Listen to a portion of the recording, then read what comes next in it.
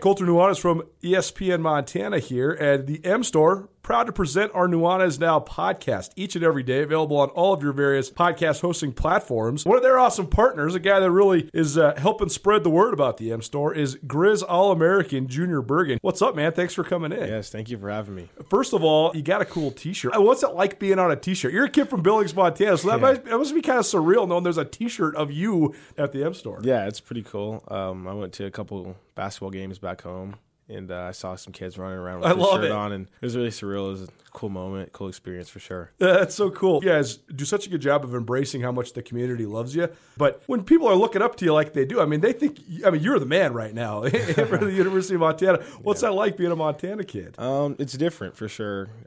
Growing up, you kind of look up to guys like who are in the NFL and stuff like that. But, it's just great to have a positive influence on these kids' lives. I just want to make sure I set the example and lead by example and give them someone to look up to. Go check out the M Store. They're located there at the corner of Higgins and Broadway here in the city of Missoula, and you can also visit anytime online, MontanaMStore.com. They have all the latest and greatest, a whole bunch of original Grizz gear, and of course, they have Junior Bergen t-shirts. Junior Bergen, proud partner with the M Store, as well as us here at ESPN Montana. Thanks for swinging by, man. Yes, sir. Thank you for having me. The M Store, where they're all Grizz all the time.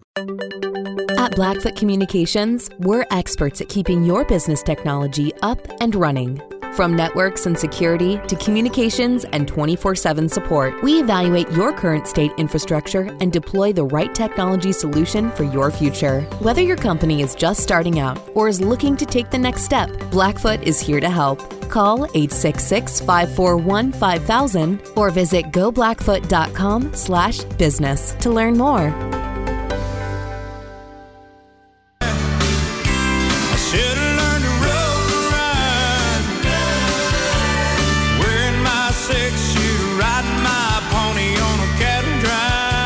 From the Kurtz Polaris studio, here is Ryan Tutel and Colter Nuanez.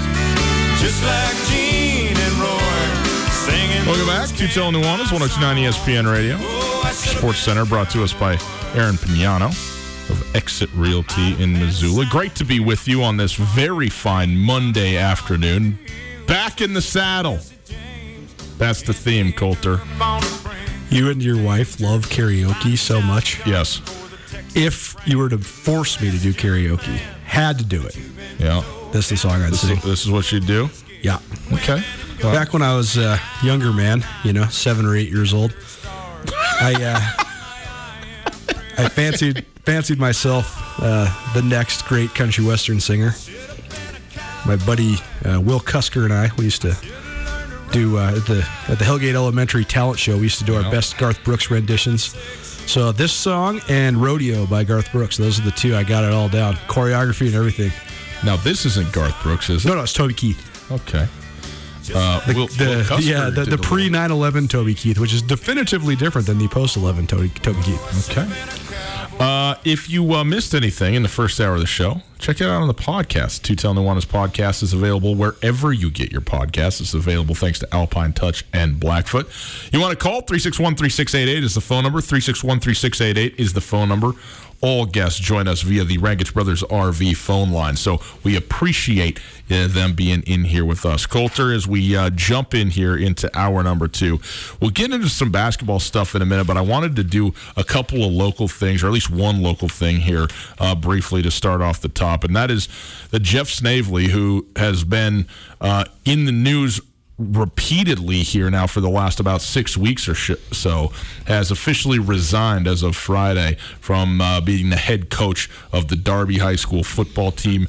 Snavely made a post that was offensive to some on social media, on Facebook, at the end of May, and was reprimanded and penalized by the school board, and amidst further backlash was sort of that was reinvestigated or brought back up, I guess, and ultimately he was given a 1-year suspension without pay, along with other items of reparation that he was going to have to make, amends that he was going to have to make, including taking classes and perhaps speaking to the student body and so forth and so on about what he had said and changes that he was going to make. I don't know where we stand with that stuff, but as of Friday, ultimately Jeff Snavely resigned altogether from being the head coach of the Derby football team, which he has been for 7 seasons prior. Look, man, small town football, like the whole thing, like I kind of understand some of the fabric of all of that. This looks bad on the Derby school district. Exactly. They had an opportunity to just do the right thing at the very start of this and say, no, we're not going to allow this sort of thing to be said. Whatever the context was, whatever the meaning that you had, put out there or thought that you were sort of insinuating, this is not acceptable from a coach of a team, from a school representative, or if it was a teacher, he's not a teacher, but and so on and so forth. We're not going to do this. Instead, it got drawn out. There was a school board meeting. There was a back and forth, a statement made in a meeting, a penalty handed down, then backlash from that, and then this basically came up again. The school board remet, another harsher penalty handed down, but still not a firing, and now finally, I don't know what the impetus was at this moment or this past week for the resignation itself, but now we kind of come to the end of this when it could have all been done a month ago or more. And it would have been over and done with from the Derby School Board point of view. So now here we are still talking about this thing, and this is ongoing, and get to probably where we should have been at the very start of it.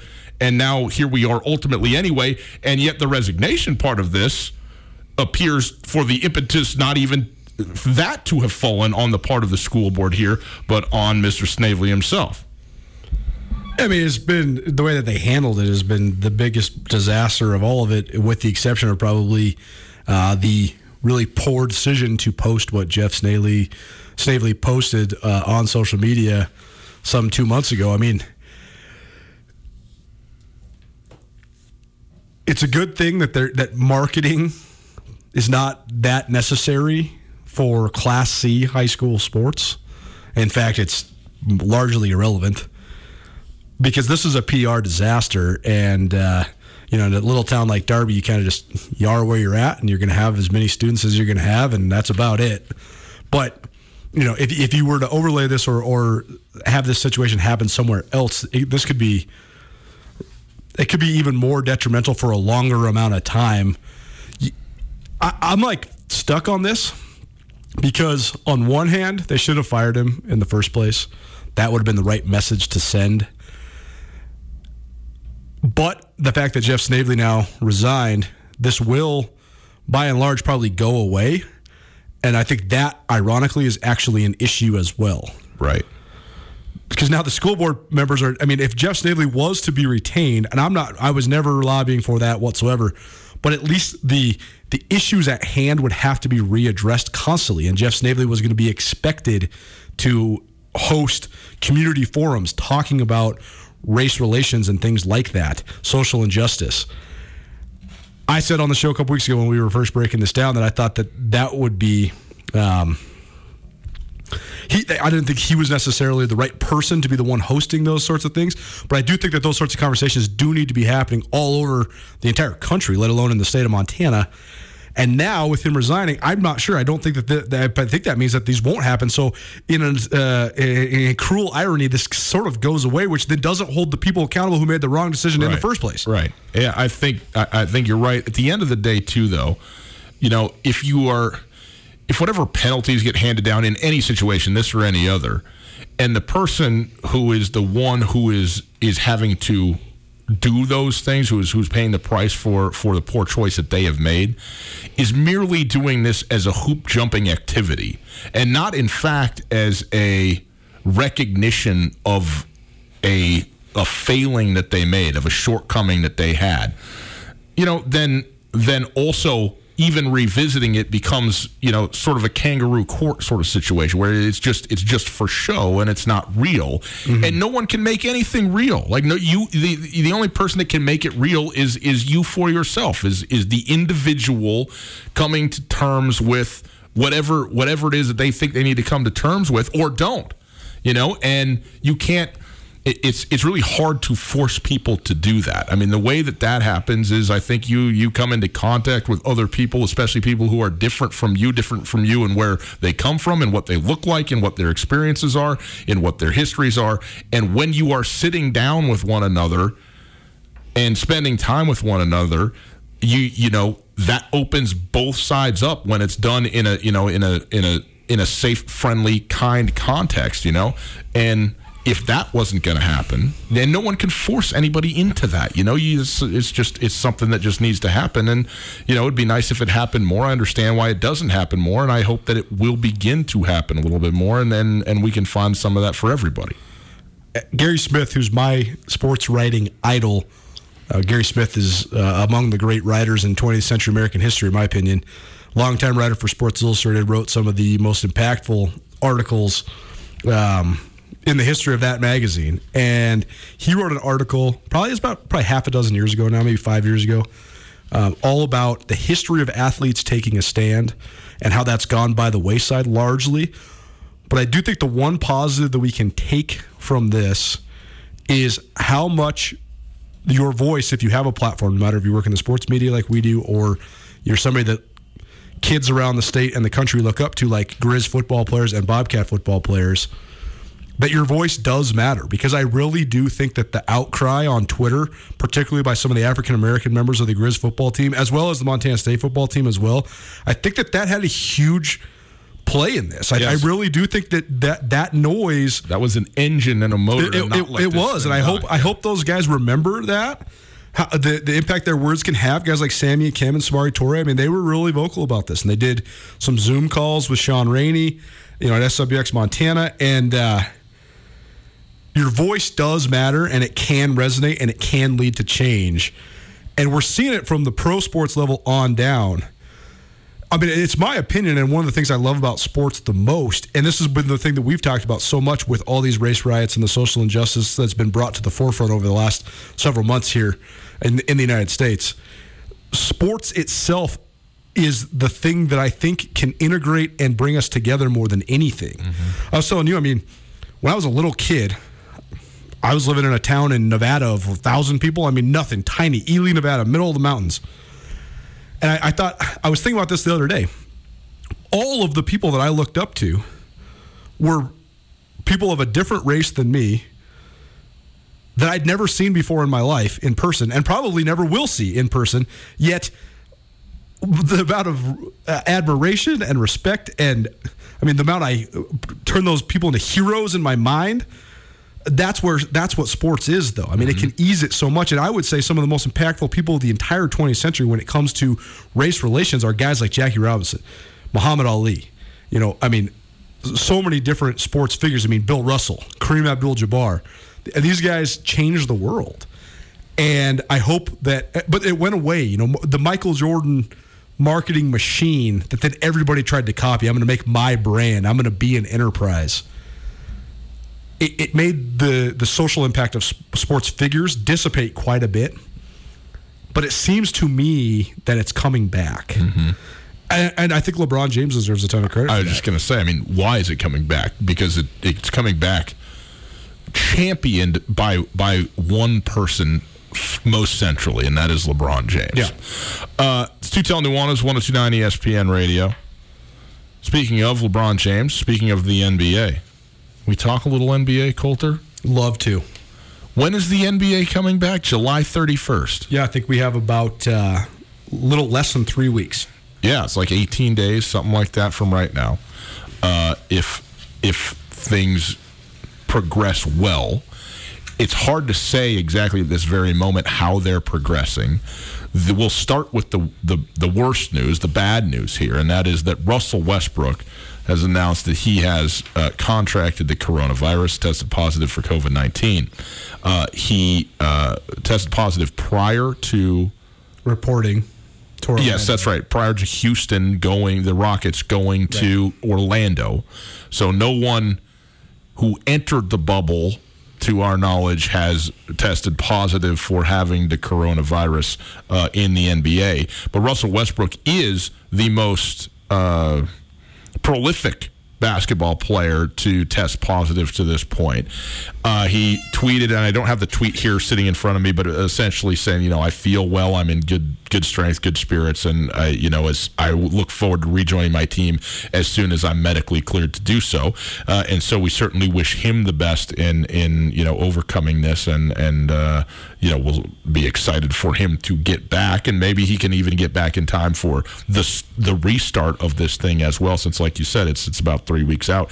And this is the announcement came yesterday or today, but he's tested positive for it several days ago, so he's already at least a week, I guess I would say, into the having tested positive for it. Who knows how long he's in fact had it, and what does that mean for the rest of the team and all that? This is the stuff that we don't know. It's just that is the nature of the beast, as it were, when it comes to this.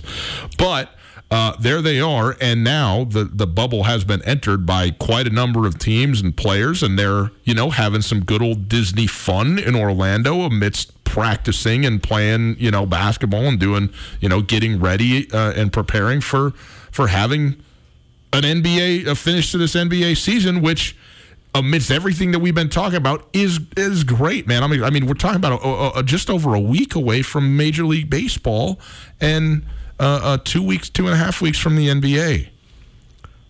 We've seen a lot of information about how coronavirus impacts high-risk portions of the population. I think everybody's well aware that people that have respiratory issues and people that are older are at much higher risk of having severe complications and or fatal complications from the coronavirus. Yeah. I would love to see a scientific study of the guys in the NBA that have gotten it, because I would just love to see, just from the science perspective, what does the virus do to somebody who's in perfect shape? I mean, you can't be in better shape than Russell Westbrook, right? I'm in perfect shape. It's an O.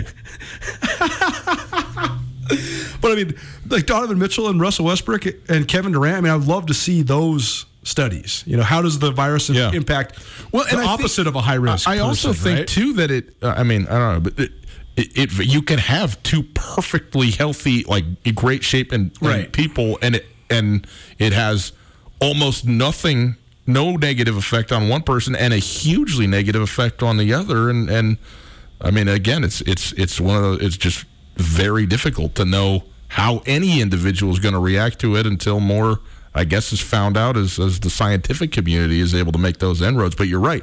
I mean, when you hear that Russell Westbrook has coronavirus, it does not come, at least for me and I think for most, with dismay and worry and sadness and shock and horror that this man's life is at risk. You don't feel that at this moment.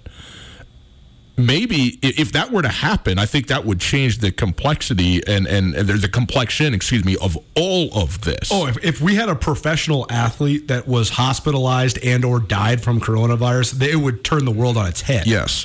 But the presumption is, like you said, that's too bad. Hope he doesn't pass it to anybody. Give him 2 weeks and he'll be fine. That's what everybody just assumes about Russell Westbrook. And hopefully, absolutely, that is exactly the case. Yeah. Yeah, it's definitely interesting stuff. I would just love to have a follow-up on some of these NBA guys, because I do think they would be a great sample size for the opposite of it. Because we've heard several ways to mitigate it, but to me it seems that the better health you're in, the less potentially detrimental it could be. Gus, the first meal I had outside my own home following the quarantine was at your house. Brought over a bunch of meat. I brought over my Alpine Touch, but I didn't bring it home. I forgot it at your place. Our first meal was made better, as every meal is made better, by Alpine Touch on basically everything. I put Alpine Touch Hickory Smoke on my cereal in the morning.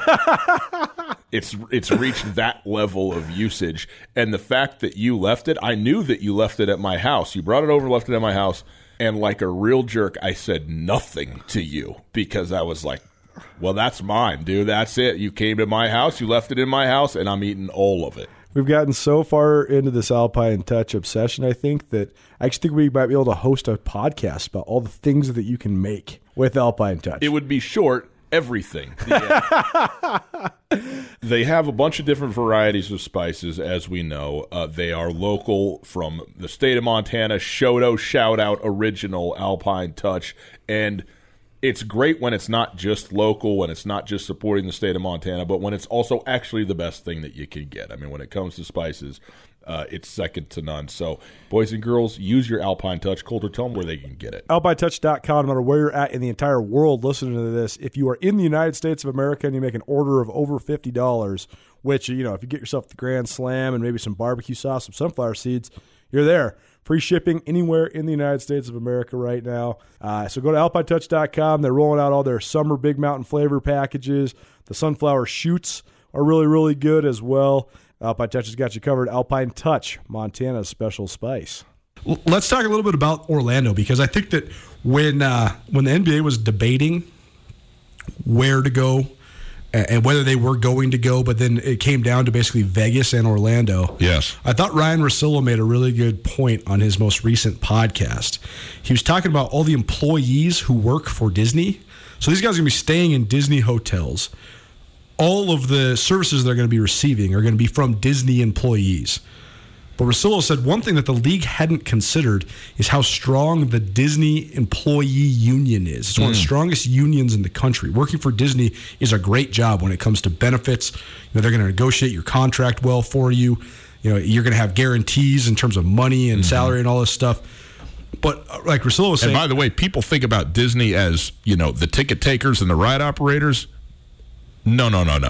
Disney is a scale of epic proportions. Right. What Disney corporation is and the employees that it has. One point Russillo made, though, was that because of the strength of the union, and because this is a sort of an out-of-the-blue occurrence that is taking place, the Disney itself cannot alter the contracts they have with their employees and then put in new demands saying, hey, I guess his point was Disney cannot require their employees to quarantine. They cannot require them to do anything when they're not at the resort. And that's going to be, to me, the biggest question mark of this thing, because I do think that, like the NBA, the organizations, they can tell their players, here's the deal, you guys are in here, this is a violation of your contract. You got 800 acres, you will stay in it, and you will stay on it, and that's the end. Yeah. Totally. And I wonder, first of all, we've seen a few guys stepping away now and saying, hey, after further consideration, I don't want to leave my family. I mean, Avery Bradley was kind of the first one, but we've seen several guys now that have been like, man, I just don't know if I can do that. I'm just not going to do it. You wonder how many more of those are coming. But then also you just wonder, all it takes is a couple Disney employees then bringing it back, and then all of a sudden the players are being exposed, and then that's going to be the thing that's going to be so detrimental. So as Russillo was saying, ironically, it would have been better in Vegas because there's not an employee union. It's not run by a corporation. And so a couple, Caesars Palace and the MGM could just say, okay, do you want to sign up to be the guys that are catering to the NBA players? Okay, you have to quarantine yourself. You have to stay here. You have to stay here, it's in a contract. And they can't do that now. And so I think that maybe was a misstep by the league, but we'll see. Let's talk a little basketball. Yeah, let's do it. How about that? Brett Brown, head coach of the Philadelphia 76ers, who it's interesting the arc of Brett Brown. No one, outside of like hardcore basketball people and maybe the city of Philadelphia, knew who Brett Brown was when he became the head coach of the 76ers. Right. He was a largely anonymous figure when it comes to basketball. He did have the Pop ties, though, right? I mean, he was people know, but he was an assistant coach, and he had, so people just don't know who this guy is.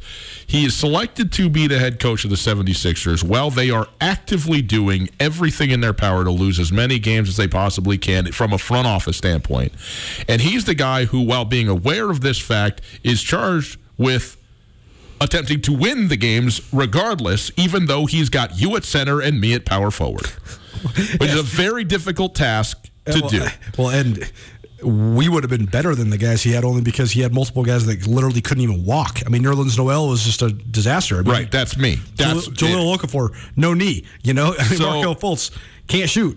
In any case, he And he became, though, a very sympathetic figure because of what he endured, and all of that was passed off to general manager and ownership in Philadelphia in the tanking and the whole thing.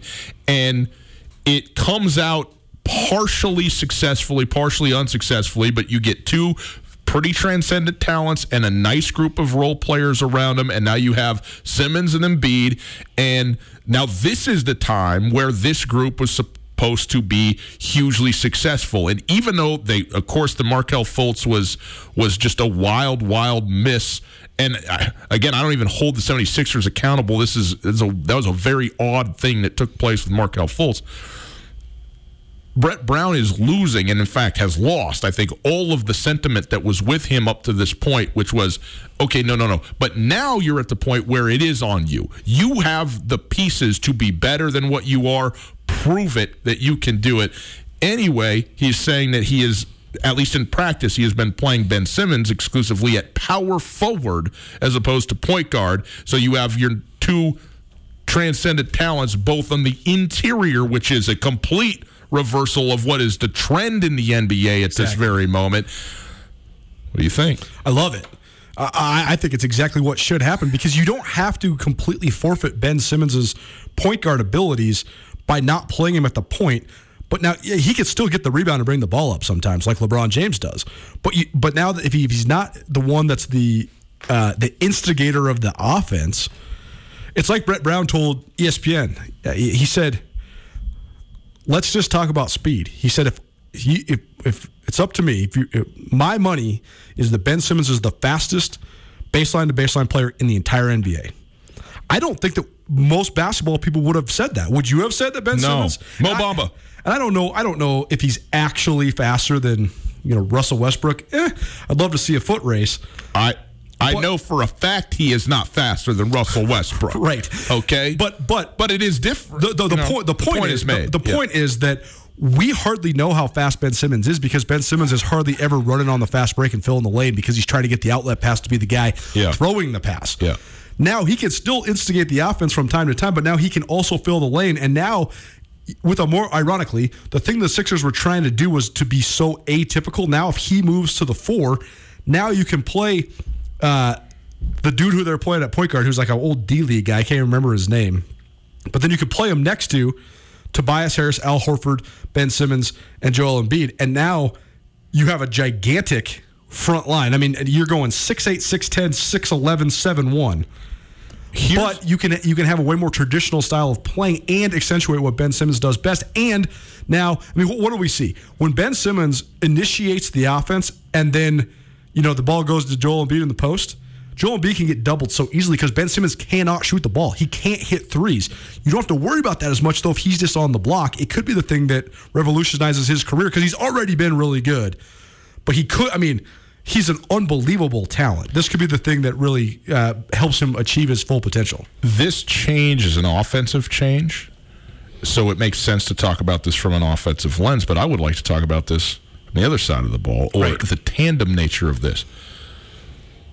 The idea of the shift of the game moving to the perimeter has also come with the latent presumption that changes who the players are. You got different guys doing it. It's not the centers. It's not the 7-footers that are out there. It's the 6'7" guys and the 6'5" guys that are out there filling up with three-pointers and running on the outside.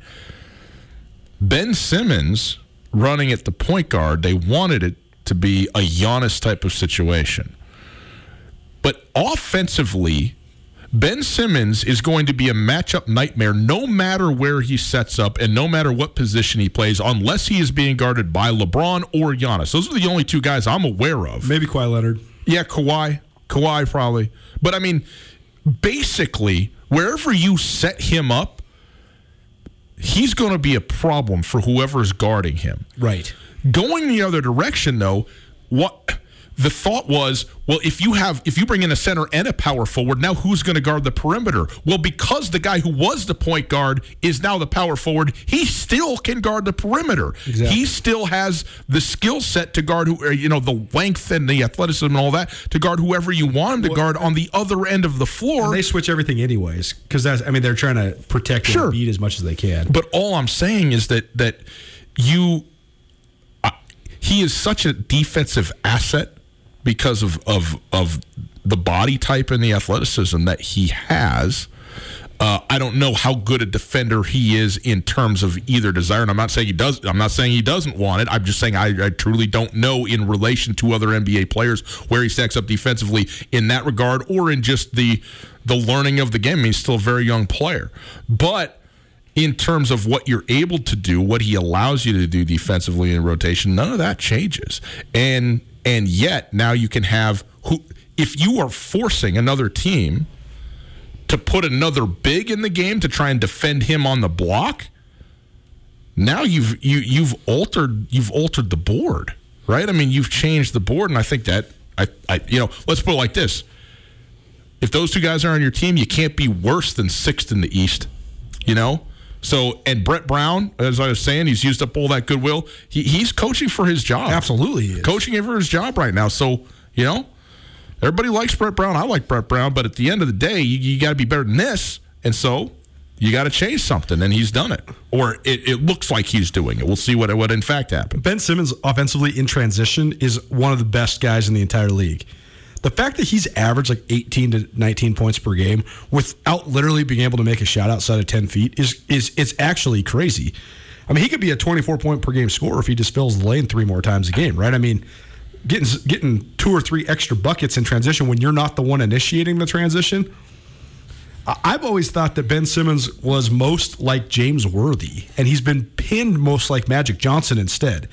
And I think that's been detrimental to his career. It's so interesting to analyze like the way that the game has changed and how it's impacted certain specific guys. Because Ben Simmons, like right now in the league, you need a point guard who can isolate or that can run high ball screen stuff and run pick and roll. Ben Simmons can't really do either of those. So now when you're in the half court, you add in that he can't shoot, and he just becomes a largely irrelevant piece of your team. And again, even if you're playing him at the power forward, that does not mean he can't still play point forward. It doesn't mean he can't just still grab the rebound and initiate the fast break like he's so good at anyways. I think it's a great move for his career. But you look at like the way that the game's changed and some of the guys that's impacted so much.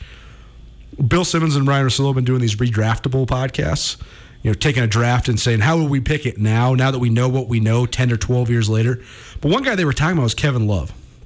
And Kevin Love deserves a ton of credit for going outside of what was his main moneymaker for the first 25 years of his life, being able to be a pick and pop type stretch 4 who kind of just stood in the corner and shot threes while LeBron James made everything happen.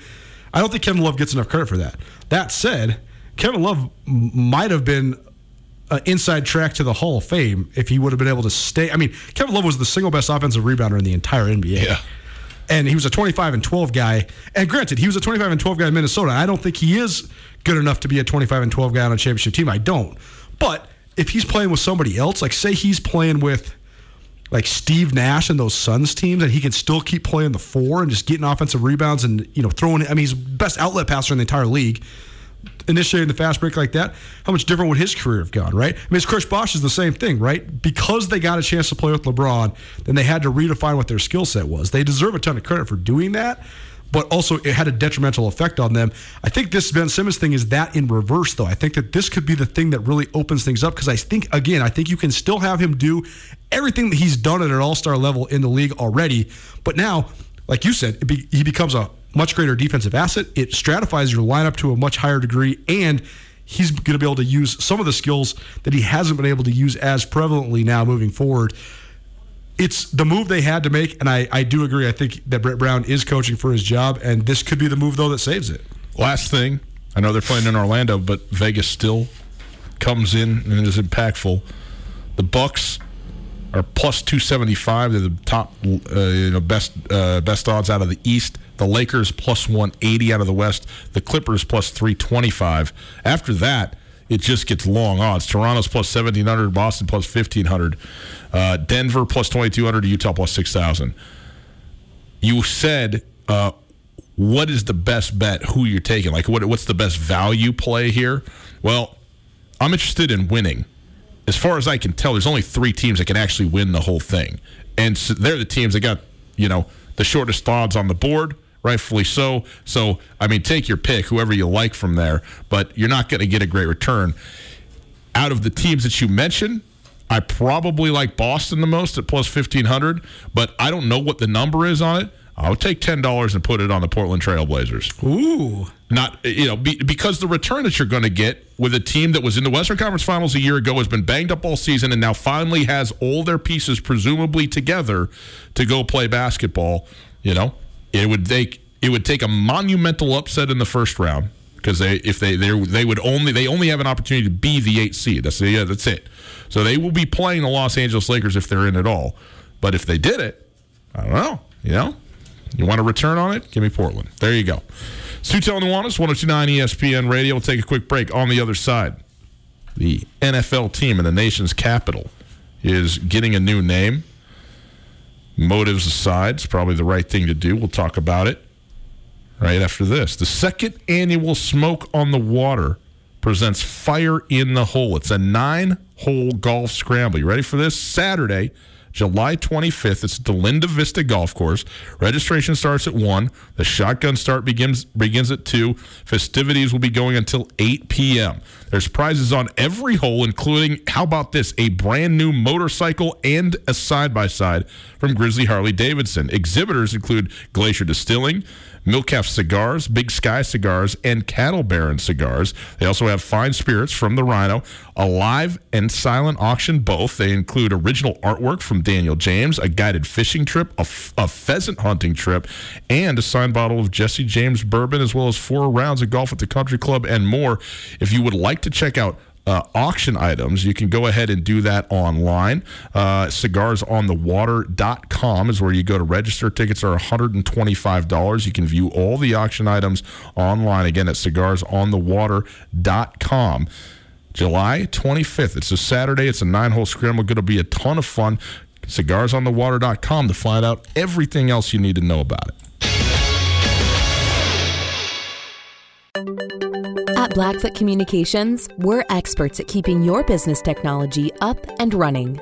From networks and security to communications and 24/7 support, we evaluate your current state infrastructure and deploy the right technology solution for your future. Whether your company is just starting out or is looking to take the next step, Blackfoot is here to help. Call 866-541-5000 or visit goblackfoot.com/business to learn more.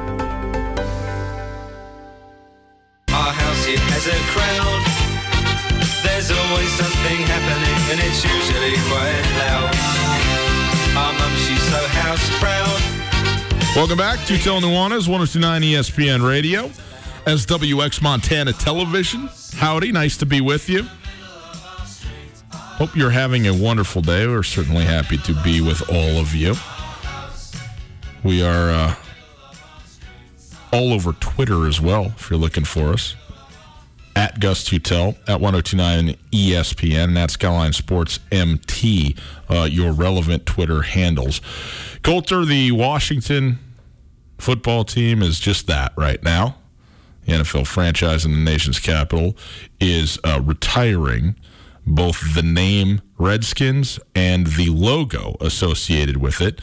The initial reports are that they want to maintain their, maroon and gold, off yellow and off red, as I say, color scheme, but that they are going to be picking a different, logo moniker for the team. Listen, I understand that people are hugely tied to their teams and their names and the histories that are associated with them. This one's got to go. And it probably had to go a long time ago. I know that there was a bunch of high schools in the 90s that had this as their name that got away with that ridded themselves of them at that time. And Daniel Snyder doing this now, listen, we understand at least to some degree, everything that has happened in the past 2 months that was sparked and instigated from the killing of George Floyd.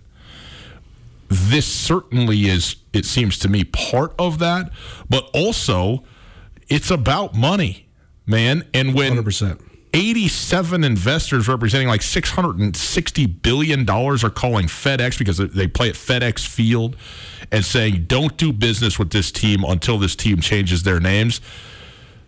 Look, man, it is what it is. Daniel Snyder, you get out of here. He's not making any decision because he believes anything other than what he's already said, which he was adamant he's not doing. He's not changing the name. He got no interest in changing the name, and so on and so forth. The logo is a little bit different to me. I think the logo is also. I don't find it to be. It's offensive when it's paired with the name, because the name is offensive. Like that's if you want to sit here and highlight all the analogs of what that name would equate to if it was taken with other races, it's hugely offensive. So that's got to go. The logo itself is I think an interesting one, a cool one. I don't think it's a caricature as such. I think it's a pretty honest and viable rendering. That said, if you're going to get rid of the name, it's pretty hard to retain any attachment to Native Americans and say, okay, not that anymore, this. So that, you probably just do away with the whole thing entirely and start again from scratch, which it sounds like they're going to do. The change in an exploitative fashion is the thing that bothers me the most about this, because I do agree with you. I think that the name itself, Redskins, it's a derogatory slur referring to indigenous peoples of the Americas. At the same time, I believe that the vast majority of Native Americans had great pride in the fact that they were represented in the NFL by the Washington Redskins, despite the name. When you talk about the logo, though, that brings us all the way home to Montana, because that logo, I mean, it was designed by and fashioned after Walter Blackie Wetzel, he grew up on the Blackfeet Reservation. He was eventually elected the president of the National Congress of American Indians in Washington, D.C. He was instrumental when the Redskins changed from the R to the actual depiction of the Blackfoot warrior, basically, is what it is. I mean, that's designed after a Montana Native American. Mm-hmm. That part is, I think, man, I'm so stuck on this, because I think that this is a long time coming, but it makes me sick that they're doing it only because of financial reasons, only to be reactionary in the climate that we live in, only to save $600 billion when Daniel Snyder's dug his heels in on this forever. Yes. But then, I mean, we share mutual friends that are very entrenched and still have a lot of ties to, and in some cases even live on the Blackfeet Reservation. Yep. I mean, a couple of my best friends growing up my whole life were Blackfeet, and one of their uncles, he grew up in Browning on the Blackfeet Reservation, and he now works for the Washington Redskins as a sort of liaison, and he has been in full support of the maintaining of this logo as well as the name. And he posted on social media the other day, I'm heartbroken that this is happening. To me, he said, this is a great homage to our heritage, and the fact that it's going away, it hurts. But he also mentioned that, hey, at the end of the day, get beyond your own personal feelings, because even if it is financially motivated, it's still a mechanism for change. And that part, I think, is good. But, I mean, this is something that's definitely, I think, going to resonate in Montana more than almost any other place. Because as we know, I mean, significant Native American population in Montana, 7 Native American reservations in the state of Montana, which I believe is the most of any state in the country, or at least close to. And, I mean, the Blackfeet are one of the proudest people that we have in the United States. And I think that by and large, they will mostly be, the peoples of the Blackfeet Nation will mostly be sad about at least the changing of the logo, because it is an homage to one of their great leaders. Yeah, I know what you're speaking about, and I understand what you're saying. And again, when it comes to the logo, I think that there's, that particular depiction has, I think it resonates. I think there's some really, things to like about it. I don't know that I can get past that being paired with that term and say that, ultimately it comes out for the better. Also, being the Anglo-Saxon that I am, I don't have any. I defer nationwide to all of the native groups from Atlantic to Pacific to as to whether this would be something that they would like or not. I guess I don't know the answer to that question from that group, but I do understand why it happens. Here's one thing that I think is difficult for me, and if I can broach this subject a little bit, it's okay. But the Florida State Seminoles, okay? Now, the tribe of the Seminole Indians in the Florida Panhandle and the history that is there, I had no problem with the Florida State University being the Seminoles, okay? But here's where I don't, and I truly mean this. I'm not saying I don't know, AKA I'm not for it. I don't know what I think about this. Before the football game, what happens? A guy on a white horse comes out with a spear. I think it's on fire even, isn't it, on the back of it? Yeah. Rides out to the 50-yard line. Mm-hmm. Horse goes up on two legs and throws it in. There's a level at which, first of all, it's cool. Second of all, it gets the crowd going for whatever it's worth. And there is a level at which I could see that as being something that would be well received by the Seminole Indians as they are today, saying, hey, look, here's this guy out here representing, us who were here, first and our way of life and the whole thing. I can also see it being hugely offensive as a just white person caricature of us as, some warring, horseback, peoples that are out here and they're doing this in the form just to get a football game started. I have no idea which of those the Seminole Indians or any other tribe would find to be, whether they would be for it or against it, not care, indifferent, whatever it is. But I also think that's one of the reasons why this becomes such a point of ambiguity for a lot of people, because I think it's not clear that there's anything wrong with what they're doing at Florida State. It's not clear to me anyway that there's anything, that it's okay either. I don't know. So, you sit here and you kind of live in this tension with this a little bit, at least to me. There's so many different layers to this, because the Arlee Warriors, for example, they rose to national prominence in recent years. And Arlee, as we know, is on the Flathead Salish Reservation, but right on the border, very close to what amounts to, like you were saying earlier, a metropolitan area by Montana standards. Well, for sure. But it's a very mixed population at that school. But if you've ever been to a Arlee Warriors basketball game, it's filled with pageantry and ceremony that stems from Native American culture, and it's one of the coolest things you'll ever see. I mean, when they welcome the team onto the floor with the drums, and a lot of the guys are wearing the spiritual headdresses. I mean, that sort of stuff is awesome. And when you're doing it for your own people, in front of your own people, I think there's no controversy attached to that whatsoever. I mean, the Browning, certainly, like Browning High School is the Browning Indians. Yeah, that's the name that they want to be called in the heart of the Blackfeet Reservation, and I think that is 100% awesome. Well, I think yeah. that should be maintained. But then it becomes more slippery. But harken back to this was probably about 10 years ago, maybe a dozen years ago. Sports Illustrated, in conjunction with state governments across the United States, conducted a massive poll of both native and non-native peoples. And they got a huge amount of feedback from tribes all across the United States, asking directly tribal leaders as well as other people that lived on reservations or used to live on reservations, saying, what do you think of the name, the Illinois Illini, the Florida State Seminoles? What do you think of that?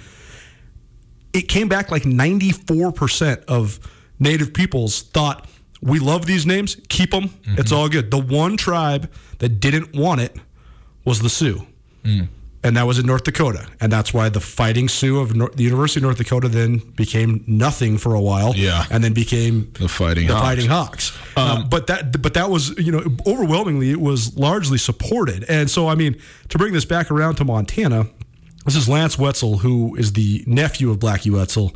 He said, I think the logo change is disheartening. I wish they would really have considered at least sticking with the imagery. I could do without the name, but the imagery and the logo is a depiction of a real Native American warrior. It's not a cartoon. That's like right. The Cleveland Indians. It's not a mockery. Chief Wahoo is which has been retired, I believe, right, by the Cleveland Indians. Yes. Are no longer used. I mean, that is just blatantly horrendous. Right. That icon in terms of what it is when you look at it, and it's good that it's gone. But you're right. The Washington icon is a very, I think, an honest and legitimate one and a good one. And you wonder because of it is absolutely one of the definitive brands in all of sports. Oh yeah. So you wonder if maybe they double back and keep the imagery and the logo and just figure out a new name. I will say this. Evidently, Ron Rivera and Daniel Snyder are working together to come up with a new name. Normally, this is something that you hire out, but maybe they don't have the time Daniel Snyder has to have his hands in everything so that he can then in turn. I reserve the right to crush him on whatever selection gets picked. I'm not saying I will. I'm just saying I reserve the right to do so. By the way, for what it's worth, I think this is also worth mentioning. There are a million voices better than yours and mine to discuss this.